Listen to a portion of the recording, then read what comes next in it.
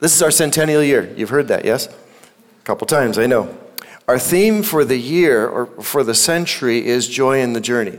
We're going to be culminating that message next summer in July. I hope that some of you will be able to be here. I know that some of you will be doing summer work and stuff like that, and you might have trouble getting here, but the stuff will be online as well. So the joy in the journey is a recognition of all that God has done for us over the last century.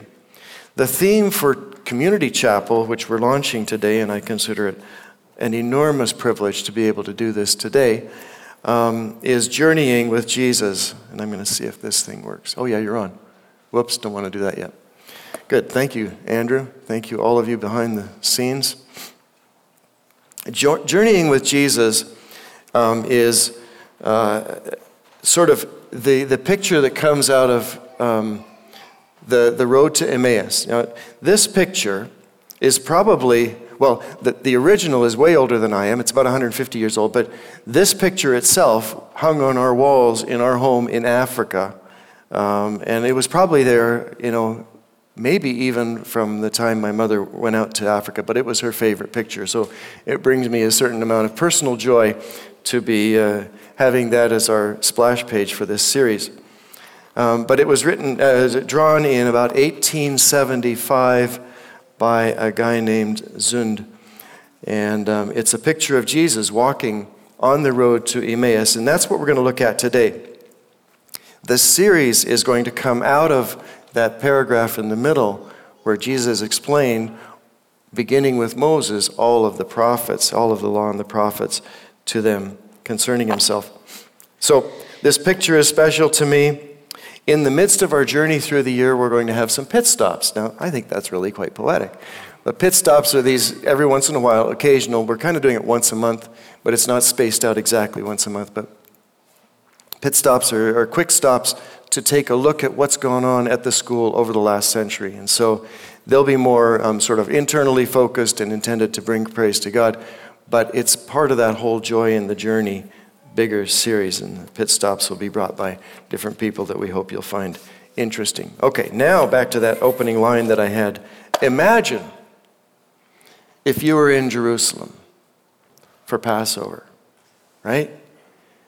It's full of pomp, it's full of emotion, it's full of all kinds of ritual and important tradition, and the drama that's around it is amazing.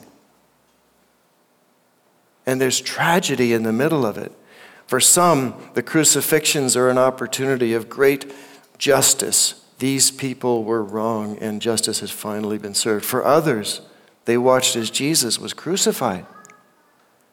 And they're shaking their heads wondering, what just happened? What just happened?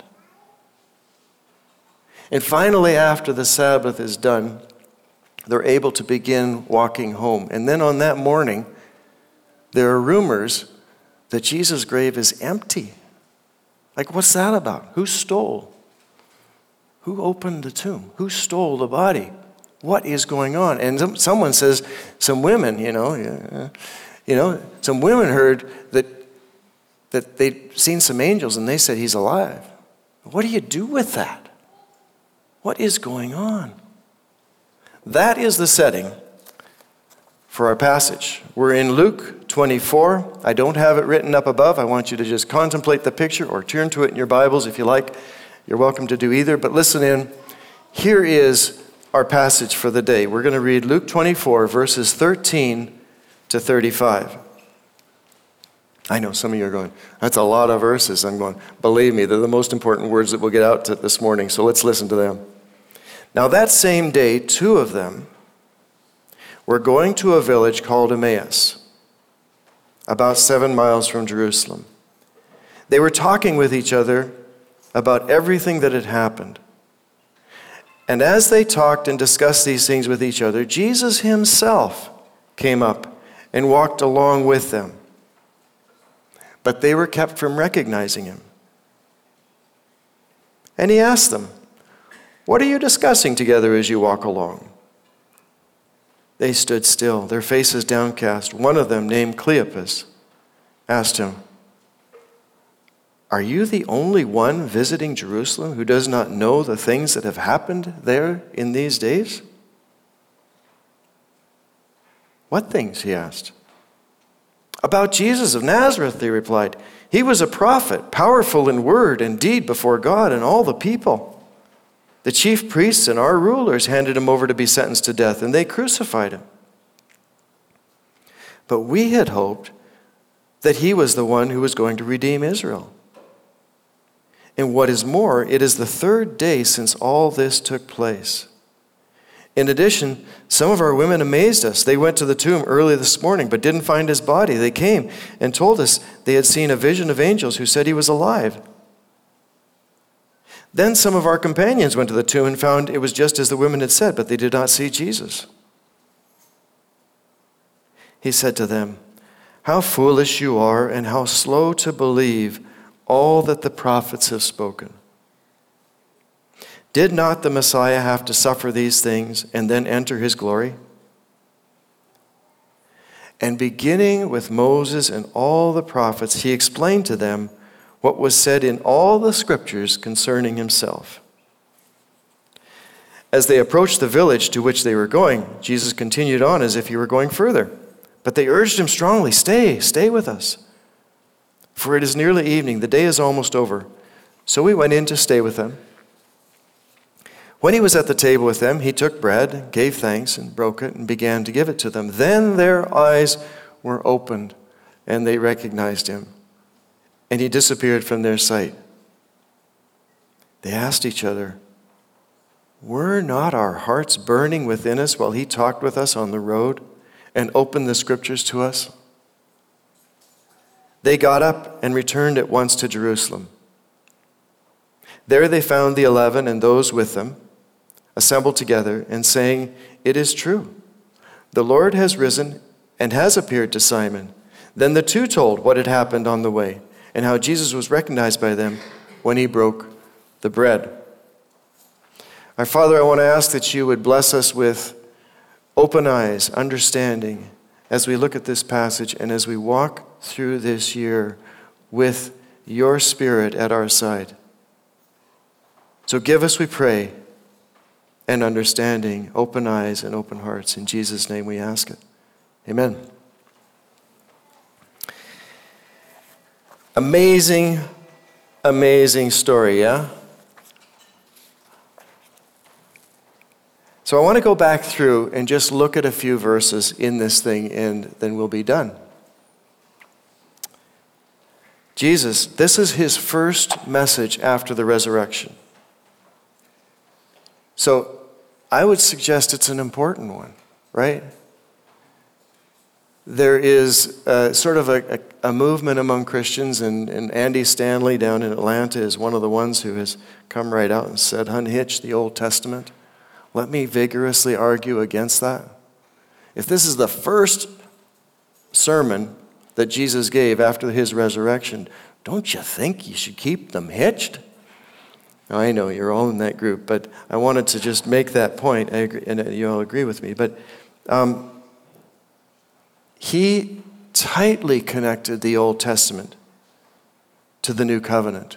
In fact, the New Covenant hadn't been written, but what he was doing was immediately making these connections. This is not a new faith. This is not a new religion. This is not a new teaching. This is a continuation of the old. Our faith roots are rooted in Adam and Abraham, and all the way through to Isaiah and Ezekiel, and all of those in between. These are the roots of our faith. And we need to understand how they link and how they connect. Oh, to have been a fly on Jesus' shoulder and heard his unpacking, yes? Oh, to have listened to him and said, "Oh, okay, that, those are the main points." So Jesus himself, oh yeah, here, let me do my slides. Right. There were two of them. So the suggestion is these were, before this passage, it was talking about the apostles. So there were two of them. This is, in other words, these were two of the disciples, not two of the 11. In fact, Cleopas is arguably, history suggests, that he was Jesus' uncle, Joseph's brother. It comes out at the crucifixion that Mary No, yeah. Anyway, it comes out at the crucifixion that Cleopas' wife was there with Jesus' mother, the two Marys.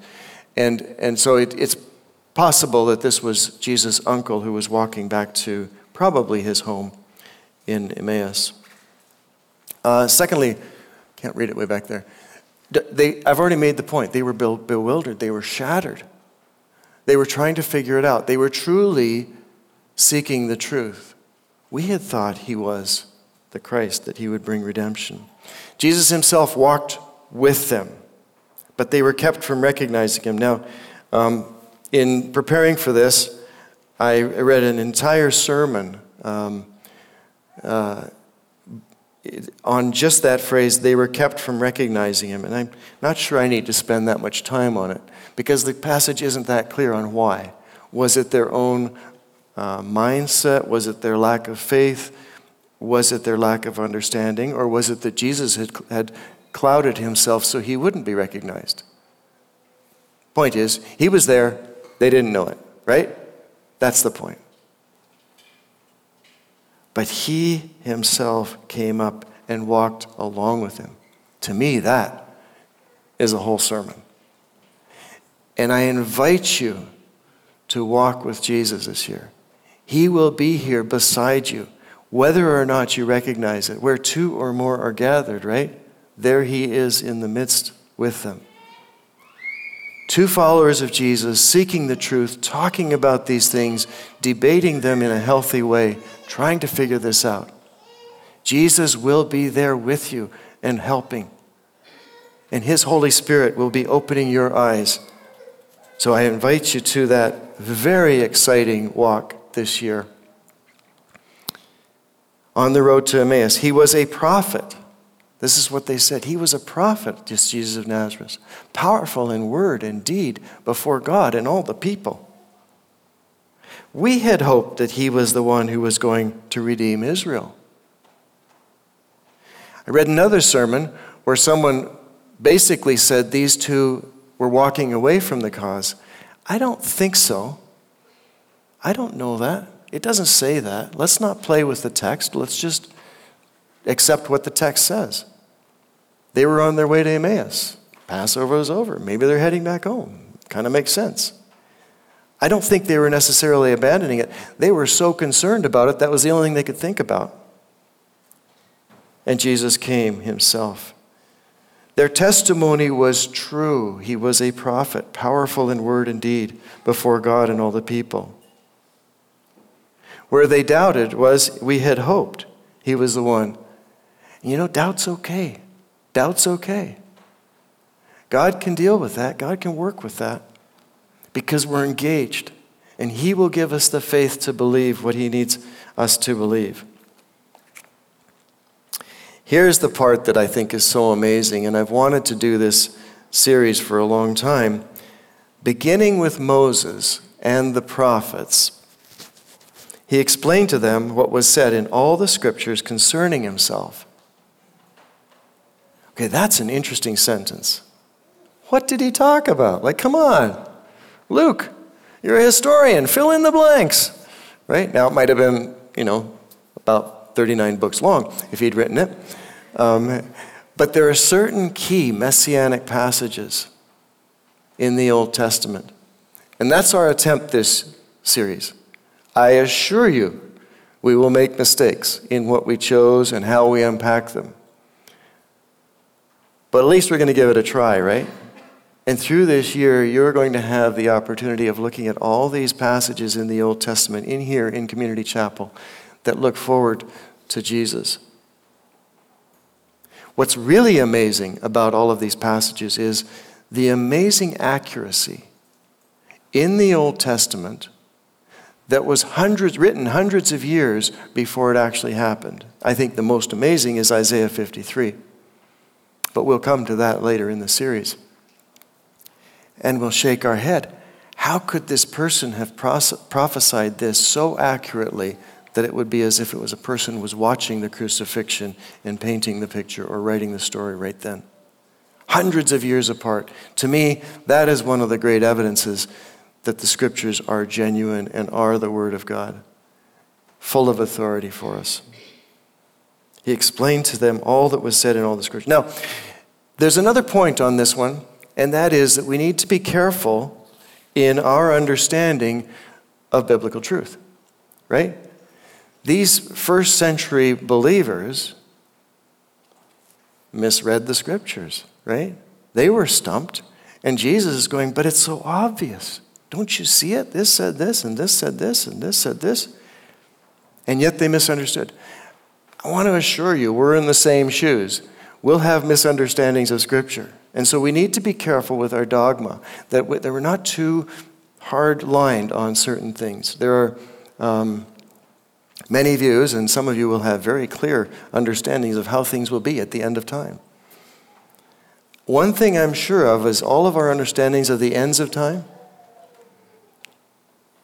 we're going to get it wrong. We're going to get it wrong. And we're going to be surprised. And we're going to go, oh yeah, that's what it said. Now look, it's so true. But we need to be careful in our predictions. There are some views that are, this tribulation happens and the millennium happens, and there's the pre-trib rapture people and the mid-trib rapture people and the post-trib rapture people and the amillennialists, and you know something? They're all biblically based. They're all a person's understanding of Scripture. They're all biblical, but they just don't all tie together yet with the way we read it. And so we have to be humble. We have to be careful in how dogmatic we are with our understanding of these things, because this I'm sure, every picture in Scripture of Christ's second coming will be true. How it comes together is up to the Father. And when it comes together, even more important, when is for the Father to worry about, not for us to worry about. What do we worry about? We worry about telling people about the love of Jesus and drawing people to Him. I was stunned at these faithful Jewish people when I thought about this in preparing even for this message and previously. How many of the good, faithful Jewish people, the scholars of the time, missed Jesus on His first coming, because they had it so clearly defined that this Messiah would come and rescue them from the Romans, right?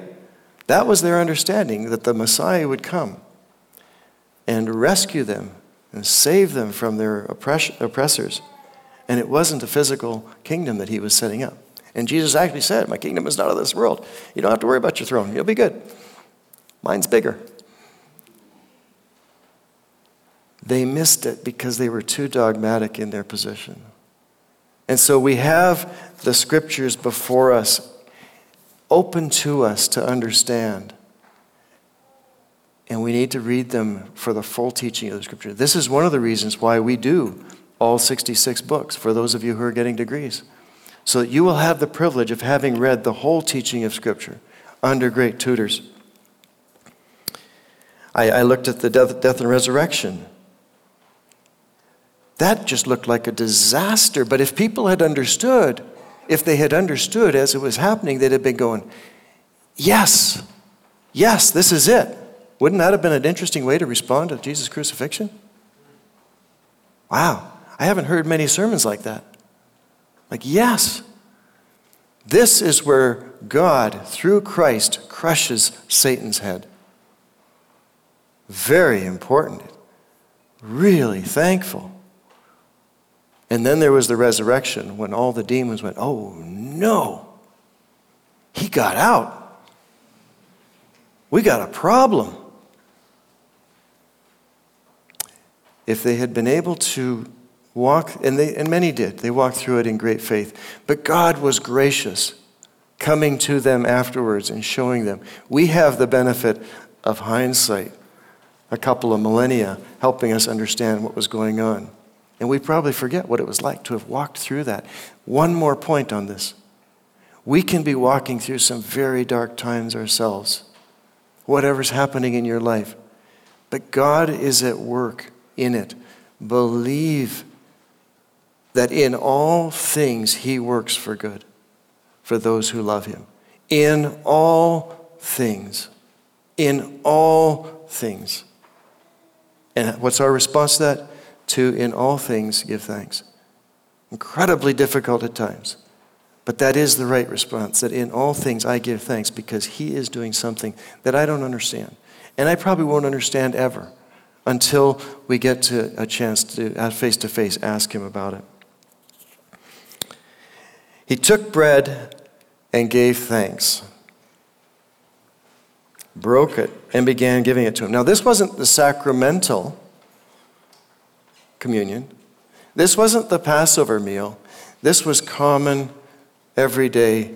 And in doing that alone, he broke bread like he had at the Passover, like he had previously with 5,000 and 4,000. And suddenly they're going, whoa, hang on, just a minute, wait, where'd he go? Right? He began giving to them. Their eyes were opened and they recognized him when he broke the bread. Beautiful, beautiful sentence. And it's, this is a chance for us to remember that whenever we're together, whenever we're, eating, walking about, these are opportunities for us to see Jesus among us and recognize him.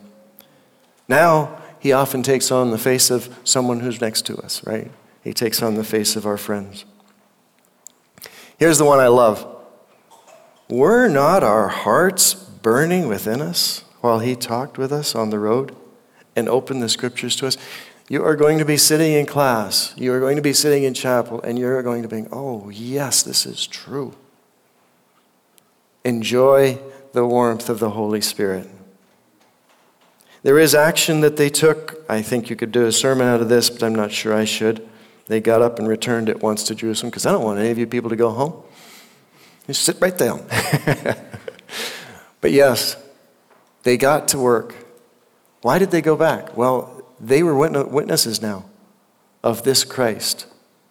We will be gathering understanding of Scripture. We'll be gathering a relationship with Jesus. We'll be gathering a relationship with God, the Father Almighty. We'll be learning to walk and live in the Holy Spirit. But it's not for our benefit. He blesses us so that we can, be a blessing. The Abrahamic covenant. I've done a few big takeaways. The one that I want to close with here is that Jesus will be present where two or more. Whether or not we know it, where two or more are gathered, he will be there with us. God is on mission to dwell with us, right? If our mission is to glorify God and enjoy him forever, his mission is to tabernacle with us. His mission is to be their God, and we will be his people. Repeated many, many times. I should have done a search in the scriptures on how many times that's in the scriptures, but it's an amazing fact that God's plan is to live here with us. I'd like to put a welcome mat. Maybe we should put a different sign on the front, right? Since we don't have the letters anyway, we can change it. God is welcome here, right? His Holy Spirit is welcome here in all and every way the Holy Spirit wishes to be here.